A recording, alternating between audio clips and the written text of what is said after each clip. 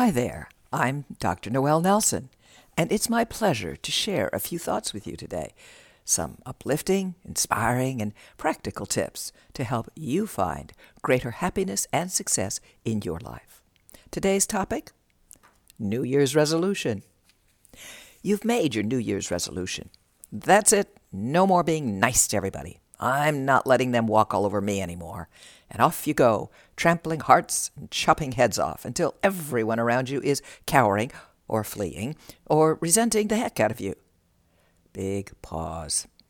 Well, that didn't work, you say to yourself. They aren't walking all over me anymore, but they can't stand me either. I give up. Or your resolution is the opposite. Okay, fine. Everyone says I'm like a bull in the china shop. Mean, aggressive. So, okay, fine. I'll be nice. I'll be sweet. And then you're furious because nothing ever gets done and people aren't paying attention to you anymore. I give up, you say. I'd rather be heard. And back you go to your bull in the china shop ways. Somewhere in all of this, you've forgotten what a wonderfully complex individual you are. You've forgotten that you are not 100% of any one thing, but you're made up of many different parts. There's a nice person part to all of us, an aggressive, aka bull in the china shop, part to all of us, and all sorts of parts in between. Some of those parts are underdeveloped, some overdeveloped, some we use appropriately, and some we don't. So the problem isn't that your New Year's resolution is faulty. You're probably on the right track. You just hadn't figured out which part of you to use, how, or when. For example, if you feel you've been walked on by too many people too often, you probably have an underdeveloped aggressive side or assertive side which you don't use appropriately.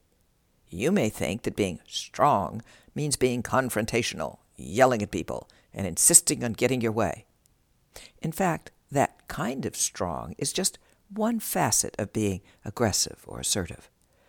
Other facets of being aggressive or assertive would be standing your ground, using a firm, low voice, and using repetition to communicate to others your position, learning to negotiate rather than to sacrifice.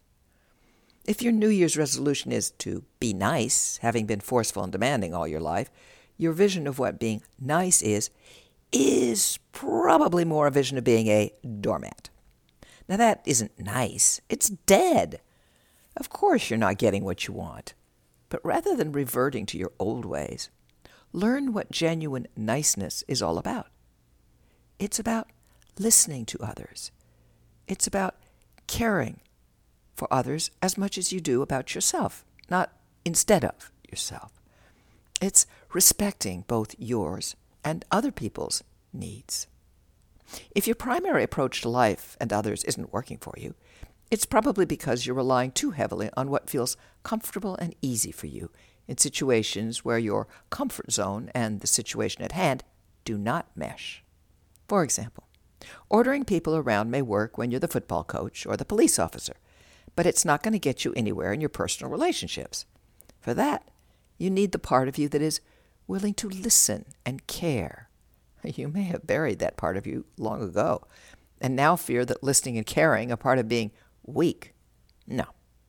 Listening and caring are just as important as the ability to show leadership. Each has its place. The art of living is in large part the art of knowing when to use what. In other words, when to listen and care versus when to lead firmly and directly versus when to do something entirely different.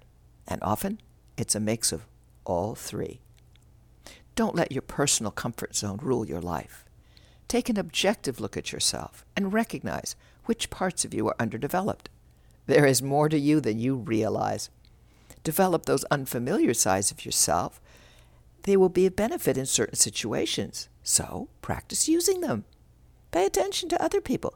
How do other people manage to be assertive and yet not terrorize everyone in sight? How do other people manage to be nice without getting walked on? You are a valuable human being. Become more of the whole person you truly are and watch your life expand into greater and happier success. Thank you for listening to Up, and check out my new book, Phoenix Rising: Surviving Catastrophic Loss, Fires, Floods, Hurricanes, and Tornadoes. If you'd like more uplifting, inspiring, practical tips and techniques, please visit my website, noelnelson.com, or take a look at my Meet the Amazings Facebook page. Until next time, be well and take care.